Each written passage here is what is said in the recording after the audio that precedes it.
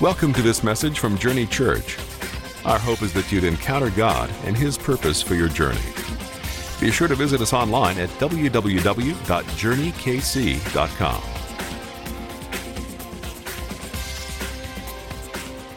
A couple quick things going on. First of all, not next Sunday, but the Sunday after, the first Sunday in March, we go to new service times. 9:30, 11:15. That allows us two services in the morning with a little more time in between, because if you were here at the 10 o'clock, which you obviously weren't, almost every seat is full, and it's not even Family Sunday like it will be next week. So we need to spread that time out to allow people to get in and out. And then also we're moving our third service essentially to a 6 p.m. slot on Sunday nights. And so, all right, several people who cannot come to church right now will be able to just by doing this one move. And so we're quickly anticipating adding a fourth service after that, but we need to go ahead and make this change to get that evening slot out of the way, and so we can staff appropriately for that. So that's coming right up. And then also the first Monday and the second Monday in March, we have our Discover the Journey class. We're doing this whole series called Get in the Game, and our hope is that this Discover the Journey class will blow the doors off, and we'll just pack it out. We haven't even been announcing it, and we already have 3 or 4 families signed up for it. So we just came out of another one a month ago where we had, I think it was 12 or 14 people or something commit to be partners of the church, and they're already serving. They're already out there at the coffee bar. They're already out there doing their thing. They're already back here serving with the computer area and stuff. So I love it. Get in the game. That's what it's all about. So that's what I've got going on. I'm going to pray and then get right into the message today. So let's just ask the Holy Spirit to breathe through this time, all right? So, Lord, we just come before you right now. Holy Spirit, we do ask you to breathe through this time right now.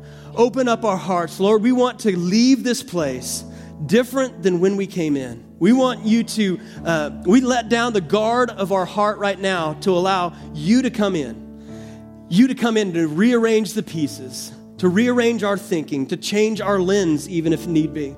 Lord, I pray that as a result of this time, we would look back and we would have a brand new revelation of who you are and how you operate. I know that's a bold prayer, but I believe it's going to happen. In Jesus' name, amen. All right, get in the game, week 4. Several years ago in Pennsylvania, there was a guy who went to a flea market. He wanted to go find a picture frame. He just, wanted to go find a cheap picture frame. He had a picture he wanted to put in it. He goes to a flea market and he buys this picture frame for $4. And when he gets it home, he starts taking out the backing and stuff because he wants to put a new picture in. And what he finds in the backing of it is original copy of the Declaration of Independence. There was only 4. That makes the 4th one in private hands. There's only 24 copies total anyway. And so it went to auction. I believe it sold for something like $2.4 million. How do you guys know that was a pretty good bargain, wasn't it? That was a pretty good find as a flea market. Now you guys are motivated to go out to flea markets, right? And what I want to talk to you about today, I actually have about 3 sermons that I'm putting into one, but I'll get it done. What I want to talk about today is determining the value of something is incredibly important. And it's important because whatever value we place on something determines the amount of effect it can actually have on our life. If we have a very little value on something, it's going to have very little effect on our life. But if we place something with great value, it affects how we live around that. It affects how we value that, how we interact with that. It affects how we protect that or how we participate in that. And so determining the value of something is very, very important. And there's an illustration that Jesus uses in Scripture to tell us how we should value the kingdom of God. Okay, and you may have seen this before, but here it is in Matthew chapter 13, verse 44. He says this, he says, "The kingdom of heaven is like a treasure that's hidden in a field, which a man found and he covered up. Then in his joy, he goes and he sells all that he has and buys the field." And it goes on, it says, "Again, the kingdom of heaven is like a merchant in search of fine pearls, who on finding one pearl of great value went and sold all that he had and he bought it." So get the story that Jesus is telling. He's telling a story about a guy who's walking home from work probably one day, and instead of taking the road, he decides to take a shortcut through somebody else's property, so he's a trespasser. And so he goes through, and as he's walking on somebody else's property, for whatever reason, he uncovers, maybe the rain washed something up that was buried, he uncovers a hidden treasure. And he looks at this treasure, and he's like, this is worth more, way more than all of my possessions put together. This thing is worth way more, and it just so happens that the field is for sale. sale. And so without telling anybody, again, Jesus is not commenting on the ethics of this man. It's simply talking about how worth the treasure is. He buries it up, doesn't tell anybody, goes home, sells everything that he's got, and takes the money, and with everything he's got, he buys a field. Now, on the outside looking in, that looks pretty stupid, doesn't it? I mean, selling all you got for a field, but he knows that there's a treasure in that field that no one else knows about. And so he sells everything. The Bible says out of his sheer joy. How many of you guys know that would be a joyful thing to do? If you know it's there and you know it's worth way more than you got, it would not matter. I can sell my car, I could sell my house, I could sell it all, and I would have no strings attached, knowing because I'm getting something of great value. That's what Jesus says the kingdom of God is like. That it is so worth something, it's so valuable to us, it ought to be so valuable to us, that it is of no sacrifice even for us to give all that we have to buy it. Do you guys see the picture? Out of our sheer joy, if the kingdom of God is worth so much to us, it would be even no sacrifice at all, and in fact, a joy for us to give up all of our life to jump into the kingdom of God. Can you see the picture that he's painting here? Now, at first, it looks like these are kind of twin illustrations, that he's saying the same thing twice, just with different illustrations. But I don't think that's what it's saying. Let's look again, and let's look at this scripture again. And I found something here a while back, and you can, disagree with it or have your own interpretation. But I think this is something that's pretty neat when you look at this. Okay, so let's read it again, and let's see what he's saying. It looks like he's saying two things, the same thing twice. But let's look at it. The first one, it says, the kingdom of heaven is like a treasure. So the kingdom of heaven is what? It's a treasure. Okay, it's this thing that this guy is seeking after. Okay, the kingdom of heaven is the treasure. And he sells everything to buy the treasure. Now, the second one, it says the kingdom of heaven is what? A merchant. You see, if he was saying the same thing twice, in the second illustration, the kingdom of heaven would be what? The pearl. But it's not. The kingdom of heaven is now represented as the merchant. So what's going on here? I believe what's actually happening here is that in the first one, the kingdom is what is being sought after. And we are the ones who find the treasure hidden in the field. And for our joy, it's a joy for us to give everything we've got to God and to go and follow after him. But the second one, it's representing the kingdom of heaven as the one seeking something to buy. I believe it's representing Jesus seeking after us. And listen to this, in his sheer joy, God gives up everything to purchase us. He gives up everything. Now, think about the weight of that. If both of those are saying the same things, just now it's flip-flopped, that it's not even really a sacrifice, even though some of you guys are thinking, man, what are you talking about? It's not a sacrifice. Jesus sacrificed everything on the cross. Yes, but I'm telling you, Hebrews chapter 12 says, for the joy that was set before him, Jesus endured the cross. What if Jesus loved you so much that he was willing to give everything for you, and he saw it as a joy to do that, and he pursued you with everything? That's the picture being painted there. What an amazing thing. How many of you guys are so thankful that you've been found in Christ? I'm so thankful that I have been found, that he sought after me with everything, and that I have been found, that the divine, holy God would somehow see me as a treasure worth giving everything for, worth seeking after with everything, that he sees me at that great value, that it's not even a sacrifice, it's a joy, and he's seeking after us just like we're to seek after him. It's a joy to be found in him, and it's a joy to find the kingdom. A few months ago, one of our dogs ran away. Not my dumb dog, the other one. And didn't have any tags or any identification on it. And so he ran away. He got out of the fence, and so we started driving up and down the road. We could not find him anywhere. We start posting stuff on Craigslist, on swap shops. We're making flyers. We're doing everything we can, driving all over the place. We cannot find the dog. The dog is just gone. So then pretty soon nightfall happens, and I'm just like, this isn't good. The dog has not come back, and now it's nighttime. He would normally have just come back. And so day one happens. Then day two, we're doing the same thing. Nothing. Day 3, day 4, day 5. Eventually, I kind of had to sit down with the kids and say, okay, guys, it's time for us to face reality here, okay? We've been doing everything we can, and the dog is not coming back. And one of the lowest points, the saddest points, is my daughter Lindsay. She's 7. It's dark one night, and she goes out on the back deck, and she's just looking out into the darkness. Duke!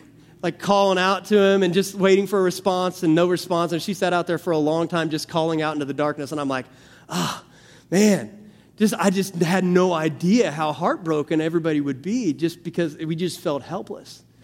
And then one day, several days into this through a series of semi-little miraculous events, we had somebody call and say, I think I found a dog that looks like yours. We're about 7 miles away, but I think this dog is matching the description.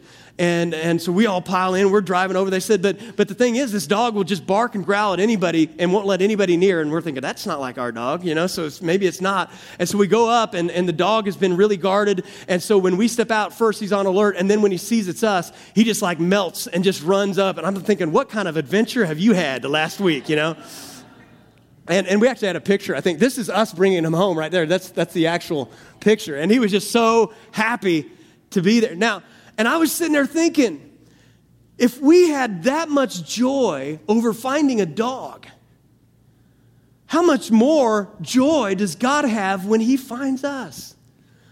It blows me away. How many of you guys are thankful that you've been found in Christ, that you've been found? I can honestly say, amazing grace, how sweet the sound. Saved a wretch like me. I once was lost, but now, thank God, I have been found. I was blind, but now I can see. I'm so thankful to be found in him. And so our mission around here is reach the lost, equip the found. We talked last week about the word presence and how we expect miracles to happen in God's presence. This week I want to talk about people and how we reach the lost and how we have real relationships with other people. That's kind of our culture around here. That's what the culture we want to have around here. Why? Because that's the heart of God. God's heart is for people. God's heart is going all after people, whether it's lost or whether it's the found. His heart is for people. And so our heart ought to also be for people. But now that you've been found, here's what I want to talk to you about today.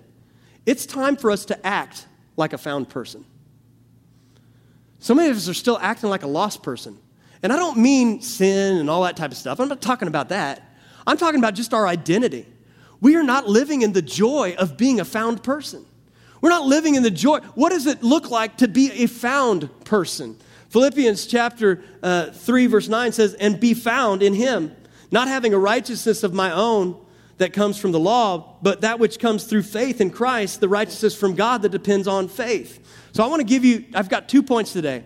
I didn't say it was short. I said I had 2 points, okay? So I've got 2 points today about how found people act, okay? And the first one is this. Found people find people. There's a story in John chapter 1, verse 43. It says, the next day Jesus decided to go to Galilee, and he found Philip. So this whole exchange that I just talked about of the kingdom of heaven seeking after Philip, Jesus sought him, found him, the joy, and then Philip, in response, for the joy that was set before him, gave up everything and was found, and he followed after Jesus. And then it says, now, he said to him, follow me. Now Philip was from Bethsaida, the city of Andrew and Peter. And Philip, what did he do? Philip found Nathanael. So now that Philip has been found, he goes out and he finds somebody else. That's what we're supposed to do. That's what we're supposed to do. Church, let me say it strong. Church does not exist. Our church does not exist for itself. Our church exists for those who are yet to come. And I'm not talking about just people from other churches. I'm talking about for the lost. That's why we exist. So when I say reach the lost and equip the found, it's equipping the found so we can see who we are in God so that we can go out there and reach the lost and go find other people. That's why we exist at a church. Journey Church should not be a revolving door for dissatisfied Christians. Come on. We should be a hospital for the lost. We should be a place of equipping. We ought to be able to have a place of rescue. So that story we looked at the beginning of the series where Jesus calls the disciples in Luke chapter 5, verse 10, so also were James and John, the sons of Zebedee, who were partners with Simon. Jesus said to Simon, do not be afraid. From now on, you'll be catching men. And when they had brought in their boats to land, they left everything and followed him. I want you to see that this is the life that Jesus offered Peter. He said, I want you to catch men, which basically means now that you're found, I want you to find people. That's the life he offered Peter. And if Peter wasn't doing that, then he wasn't following Jesus. He wasn't following in the life that Jesus offered to him, okay? So the Great Commission is not the Great Suggestion. The Great Commission is for every single believer. So we ought to walk around with our eyes wide open saying, having the heart of God towards people, not condemning people. How do you guys know Jesus didn't bring condemnation to people, did he? He never brought condemnation. He brought the good news. We ought to have our eyes open, looking with the heart of God towards people bringing good news wherever we go, because found people find people. Now, this may shock you, and I know like I said, there's tension in any truth. There's two sides in one sense that kind of pull against each other, but this may shock you. It seems like from Scripture that God is more interested in finding lost people than keeping found people. Well, there's a series of stories in Luke chapter 15. It says, what man of you having 100 sheep, if he's lost one of them, does he not leave the 99 in the open country and go after the one that's lost until he finds it? And when he's found it, he lays it on his shoulders rejoicing. So we can reject that story, we can ignore it, we can do whatever, we can twist it around, or we can say, I want to have the heart of God. It's not that God doesn't care about the 99. It's that God is telling the 99 what to care about. He's saying, here's where my priority is. It's reaching those that are lost. Most infighting that happens in any family or any group of people or any church is when we get selfish and we look inward at my needs instead of looking outward at being able to give out all the time, 100%. Okay, so this is God's heart. Why is this God's heart? It's because people have an expiration date. Literally, people have an expiration date. What if you could see the day that someone's going to expire on their forehead as you walked around and you could see the date? Maybe it's today for somebody. Maybe it's tomorrow. Maybe it's 100 months from now or 10 years from now, but you could actually see the date. Would that motivate you? Here's what I want you to know. God knows the date. That's why his heart is for people. And even though we can't see it, we need to respond in like kind because people have an expiration date. We got to have the heart of God. Why did Jesus come? Luke chapter 19, verse 10. For the Son of Man came to seek and save that which was lost. The Son of Man came seeking that pearl and is willing to give everything for it. You say lost. Isn't that offensive to call people lost? Why are you calling them lost? No. You see, I don't think it's offensive at all. If something is lost, that means it has value or worth. There's a difference between something being lost and forgetting about something. One time, have you guys ever played that white elephant gift thing at Christmas time where basically you take a bunch of junk from your house, you wrap it up, and you give it to people? Like, who thought of that? So one time I won this creepy clown statue. Like, thank you for introducing this spirit into my house. Thank you for that. Thank you. I'll keep that. I threw it in a closet, totally forgot about it. How do you guys know? That had no value to me whatsoever. That had no value to me. That had a negative value to me. That was like affecting me negatively. So one day I found it and I re-gifted it. It was awesome. So, but that's different than something being lost. Let me tell you what lost looks like. My mom one day was walking out in her gravel driveway, a bunch of little gravel, and she lost the diamond to her ring somewhere in the gravel. We're all out there trying. How do you guys know that's lost, isn't it? I mean, that's extreme value. The kids are all out there. Hey, can I keep it if I find? Shut up, kid. What are you talking about? That actually happened. No, you're not keeping this diamond. And so we never found it. But how do you guys know? It's still lost, isn't it? Lost has value. Okay, so it's not saying it's not offensive to call someone lost. It means that there's something worth pursuing there. And so that's why we say we reach the lost. Now, the second point is this: found people fellowship. Found people fellowship.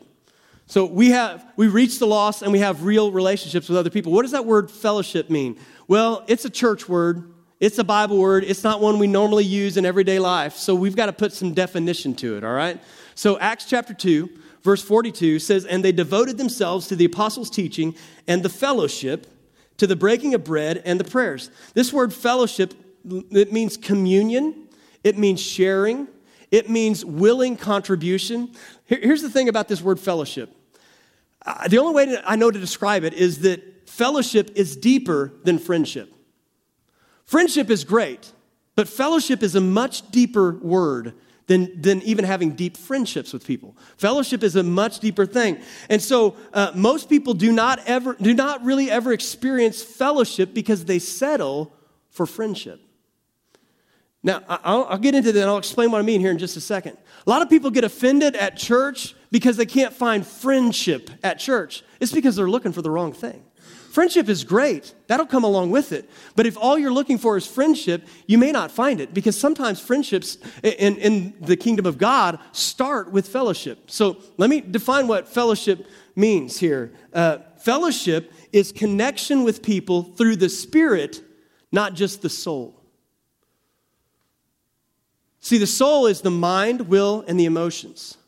When you have a good friendship with people, that means that somewhere you've connected with your mind. You may think alike. You may agree on a lot of things. Maybe with your will, maybe the things you decide in life and your boundaries and the way you do life. Your emotions, you click. Maybe your personalities click. That is great. That's just simply operating on a soul level. That's where friendships are. That's where they stay, is on a soul level.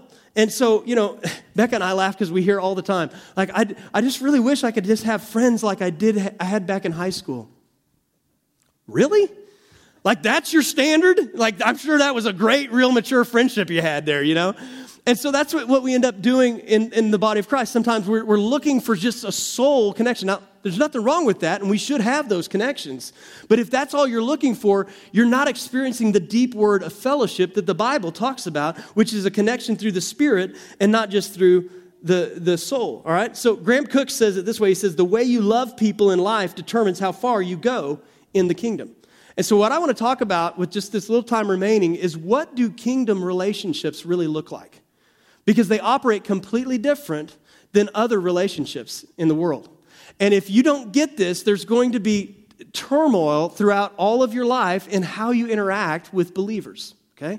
So I'm going to attempt to explain to you how kingdom relationships look different than worldly relationships, and how many times we bring worldly expectations into kingdom relationships, and we're always disappointed.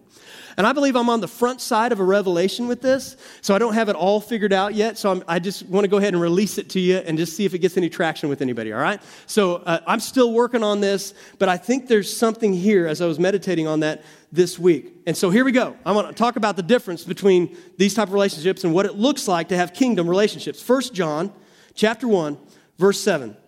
But if we walk in the light as he is in the light, we have fellowship, there's that word, with one another. We have fellowship with one another, and the blood of Jesus, his son, cleanses us from all sin. So what the scripture is saying is that fellowship, that deep word that the Bible talks about, fellowship happens in the light. So in the light of what? Well, I believe as I was zooming out and studying all of these in context throughout the theme of Scripture, in the light, in this Scripture, is talking about the light of the new covenant. In other words, it's the light of the way God sees you now in the kingdom. When you operate in that kind of light, that's how you have fellowship with one another. When you can operate in the same way that God sees you, that's how light happens. Now, let me explain what that looks like. So it looks like seeing people through the new covenant lens instead of the old covenant lens. So what does that look like? How many of you guys have ever heard this thing before, that sometimes God doesn't give you what you want, but God will give you what you need? How you guys have ever had that happen before? You had something you really, really wanted, okay? And then all of a sudden you didn't get what you really wanted, but then you got something from God and you're like, okay, I see how this is really what I did need. I wanted something that really wasn't even what I needed. And sometimes God will give you not what you want, but what you need. And if you don't yield to that, sometimes the reverse will happen. That God won't give you what you need. God will actually go ahead and give you what you want anyway. You hear what I'm saying? So sometimes God won't give you what you need. He will actually tap out and go ahead and just give you what you want anyway. And if you don't have discernment to know when that's happening, you'll end up in a place you don't want to be. Let me explain a place in Scripture where that actually happened. And it happened with the Israelites, the people of God. God wanted to have a healthy relationship with them. They did not want to have a healthy relationship with God. What they really wanted was they wanted to have a king who would rule over them, just like all the other nations around them. Instead of God being their go-to, they wanted somebody else to come in and bring authority in their life, just like all the other people. And so God kept saying, no, through the prophet Samuel, this is not right. You say you want this. I know you don't want this is not what you need. But they kept wanting it. They kept wanting it. And finally, God says through the prophet Samuel, fine, go ahead and give the people what they want. But tell them it's going to be a problem, and see what happens. So that's where we find the story in 1 Samuel chapter 8, verse 7 and 9. It says, and the Lord said to Samuel, listen to how crazy this is. God is telling Samuel to go ahead and obey the voice of the people. Obey the voice of the people in all they say to you, for they have not rejected you, but they have rejected me from being king over them, according to all the deeds that they have done from the day I brought them out of Egypt, even to this day, forsaking me and serving other gods, so they are also doing to you. Now then, obey their voice. Only you shall solemnly warn them and show them the ways of the king who shall reign over them. And so that's what Samuel does next. He says, okay, guys, here's what a king will look like. He will bring fear, and he'll take over. He'll bring control. He'll take your sons and your daughters, and he'll force them to work. And he begins to lay out the fear and control that a king would bring in their life. And they said, that's okay. We want it anyway. How many of you guys have done that? Just stupidly like, I don't care. I know the consequences, but I'm just going to plow ahead anyway. That's what they did. And so that leads to Samuel anointing Saul, anointing David, and it was a mess from there on out. You had good kings and bad kings, mostly bad kings the whole time, and they lived under fear and control from that point on, and it was not a good thing, okay? So God wanted a healthy relationship, that they wanted a king. So here's the point. When you reject healthy kingdom relationships, all you have left are relationships that have to operate under fear and control. Whenever we reject healthy relationships, we can only operate by fear and control. And that works itself out in different ways. Sometimes it's just being tight-fisted and saying, I just want my way all the time. Sometimes it's like hanging on to being so guarded, like I'm so fearful that I can't let anybody in. And so when you don't have a healthy relationship, you have to be guarded. You have to control every movement. You have to control the way it works. That's life under the Old Covenant type system. So the Old Covenant would ultimately played itself out, or the Old Testament played itself out in fear and control. But the New Covenant played itself out in love and freedom. I think you guys like the words love and freedom a whole lot better than fear and control. Yeah, that's healthy relationship, love and freedom. So here's the Old Testament system. Adam sinned. When Adam sinned, God was the first one to kill anything. God killed the animal and clothed them with the skin of that animal. And what was he saying right then and there? That whenever you sin, you have to pay for sin. And from there on out, there was a sacrificial system that anytime they sinned, they had to pay for sin. The law said, if you sin, you have to do something to pay for sin. That was the system. So then it operated in fear-based relationships. So people were so scared of God, they were afraid to go in God's presence. They were afraid to go to the mountain of God. They were afraid to go into the Holy of Holies. They were afraid because they were afraid that I have sin, and if I have sin, I'm going to be punished for my sin. Now, fear-based relationships look like this. Fear leads to control. Whenever you have someone who's controlling something, better trace it back. You will find a fear of something somewhere. If you have a spouse that's controlling, there's probably some fear of something in their past that it's going to happen again, so they control. If you have kids, how many of you guys ever had kids that threw a fit trying to control something? It's because they have a fear that they're going to miss out on something they think they need or they want. It's based on some fear. If you have a boss that's controlling, there's some fear in there. Maybe it's an ego thing that they'll look bad. Maybe they're afraid that if they don't control everything that it'll fall apart. I've experienced that before, you know. And if you have if you're constantly trying to control your image to people, better bet there's a fear somewhere. If you're always trying to be your own PR person and control the press releases of your life and the brand that you have put out there, there's a fear somewhere, okay? And so, because fear leads to control. Now, here's what new covenant here's what kingdom relationships looks like. And this is the bright side, okay? I just painted a pretty dark picture, but here's the good stuff, all right? 1 John 4, verse 18, here it is. There is no fear in love. There's no fear in love. If you operate in new covenant kingdom relationships, the relationships of love, there will be no fear. What a relationship that would be. What a relationship that would be with God. What a relationship that would be with your spouse. What a relationship that would be with friends. If you had no fear because of love. But perfect love casts out all fear. Listen to this next line. Hang on to this. For fear has to do with punishment. Hold on to that word punishment. It's a weighty word that we're going to have to unpack that here in just a second. Fear has to do with punishment, and whoever fears has not been perfected in love. So the old covenant was, you know what? Sin happens, and I've got to pay for sin.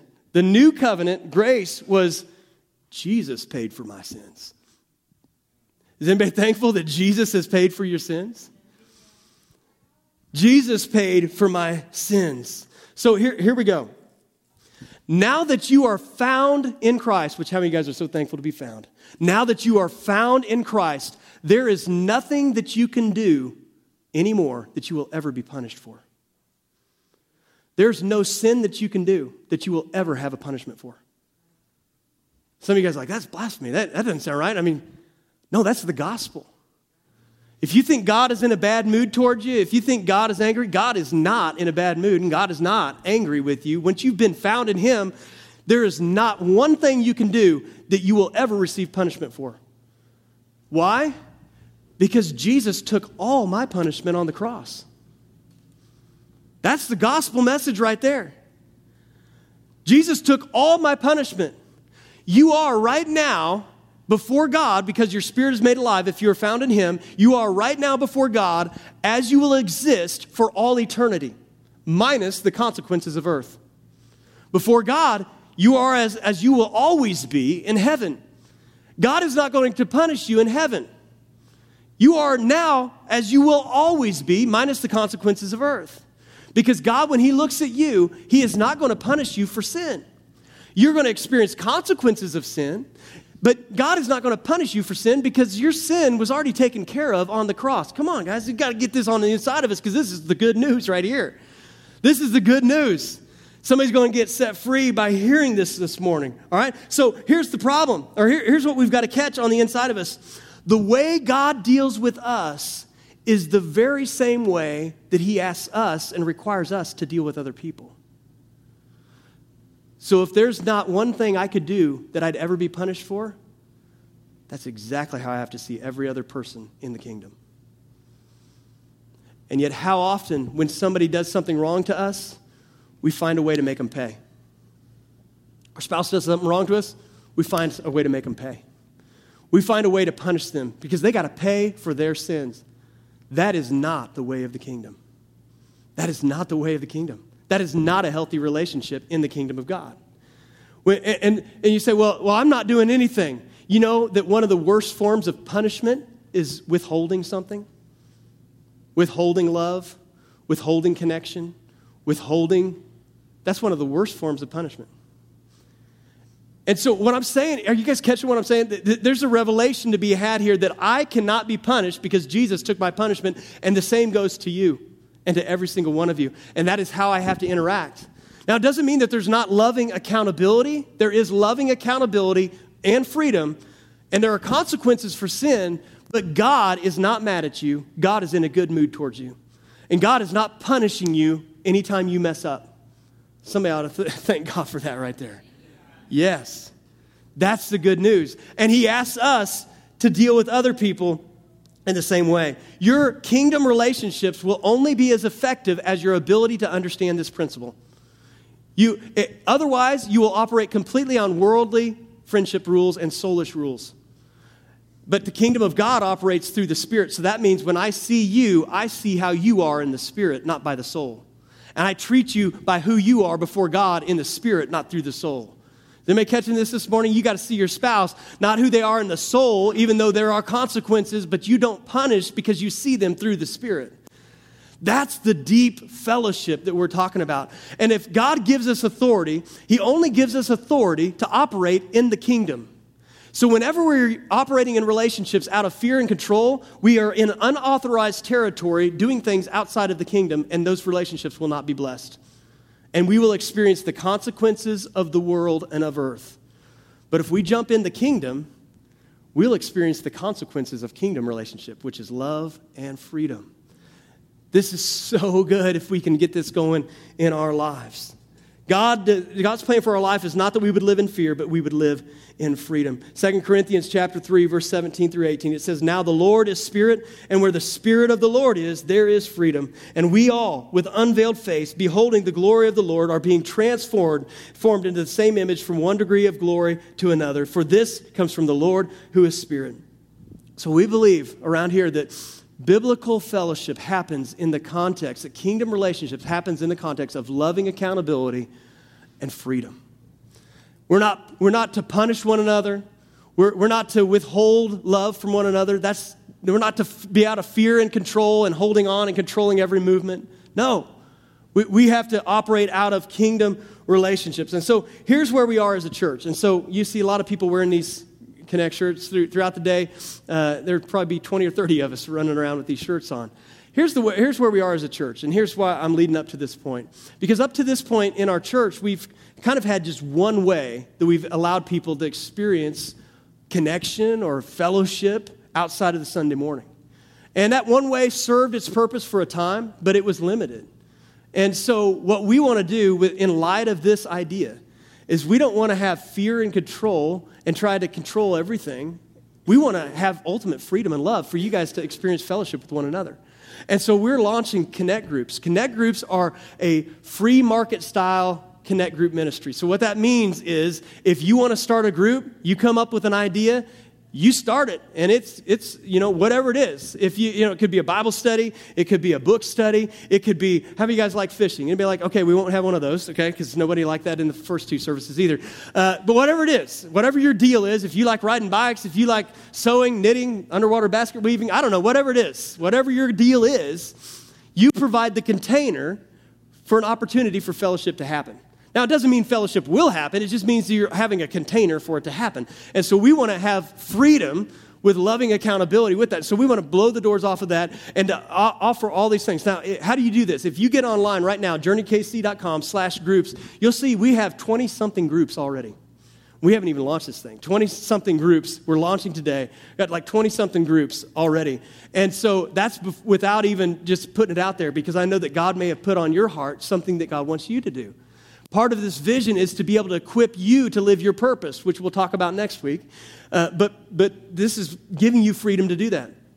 Now, as shepherds, God charges us to keep watch over the flock. So what that means is, even though there's a lot of freedom here, that doesn't mean there's ultimate freedom. We have to keep watch over the flock. So what does that mean? That means we're going to be vetting who the leaders are, so you're not some wacko serial killer. And then vetting content, because we're probably not going to have a Satanist Connect group. It's probably not in the cards, okay? But we're going to keep watch over those things just to make sure it's in the right direction, But other than that, we're going to have a lot of freedom and a lot of opportunities for fellowship. And so if you want to be a part of that, we have a simple process. You fill out an application, you get approved, and you show up at the leadership training that's happening this Thursday. Okay, so some of you guys, you need to pray about this, and that's fine. We will have more leadership training even as often as monthly. We're going to try to have these trainings so that you can get in the game. Our vision is to see 50 of these by the end of this year, and I think we're on the track to hitting it already. So we have made enormous progress so quick. All right, so I just want to encourage you guys with that, because here's the thing. You may feel disconnected right now. And if you feel disconnected right now, God showed me this a while back. Immaturity says, no one is pursuing me, so I feel disconnected. Maturity says, I feel disconnected, so I start pursuing people. And so what we want to do, and this is where you need to let God speak to you. Maybe you need to join a Connect group. Maybe you need to find a group of friends. Maybe you need to do that. But pursue not just friendship, but pursue fellowship. And friendship will come. I promise you, friendship will come. Would you guys stand up with me as we close? I've got one more thought, so don't check out, okay? I've got one more thought as we're closing. And it may be the most important thing that I've said all day. One more thought. My wife was reading a book a few weeks ago, and she told me about this earlier this week. She said in this book, they were talking about how many times in relationships we keep a record of wrongs. How many of you guys do that? I got my hand up, okay? We just naturally keep a record of wrongs. But love says, the scripture says that love does not keep a record of wrongs. You guys are thankful that Jesus didn't keep a record of wrongs against you? So love does not keep a record of wrongs. And so in this book, it said, instead of keeping a record of wrongs in a relationship, what if we kept a record of rights? We forgot all about the wrongs that happened because we're so tempted to punish the wrongs. But what if we started to look for the rights? Because that's what God does in us. God could find plenty of wrongs, but God looks at us and he's like, that's that. It's like that pearl, and it's willing. I'm just willing to give everything for it. I'm willing to give everything for it. So would you guys bow your heads and close your eyes for just a moment and let the Holy Spirit speak to you? maybe this morning he's challenging you to get connected in a brand new way, and it's as simple as joining a connect group or getting online. Maybe you got that nudge to start something where you've been on the sidelines and you need to get in the game. Or maybe you recognize some area of your life where you've not been operating under kingdom relationships. It's been more fear and control instead of love and freedom. Maybe you find yourself keeping a record of wrongs instead of a record of rights. Take just a moment and allow the Holy Spirit to speak to you right now in whatever way that is.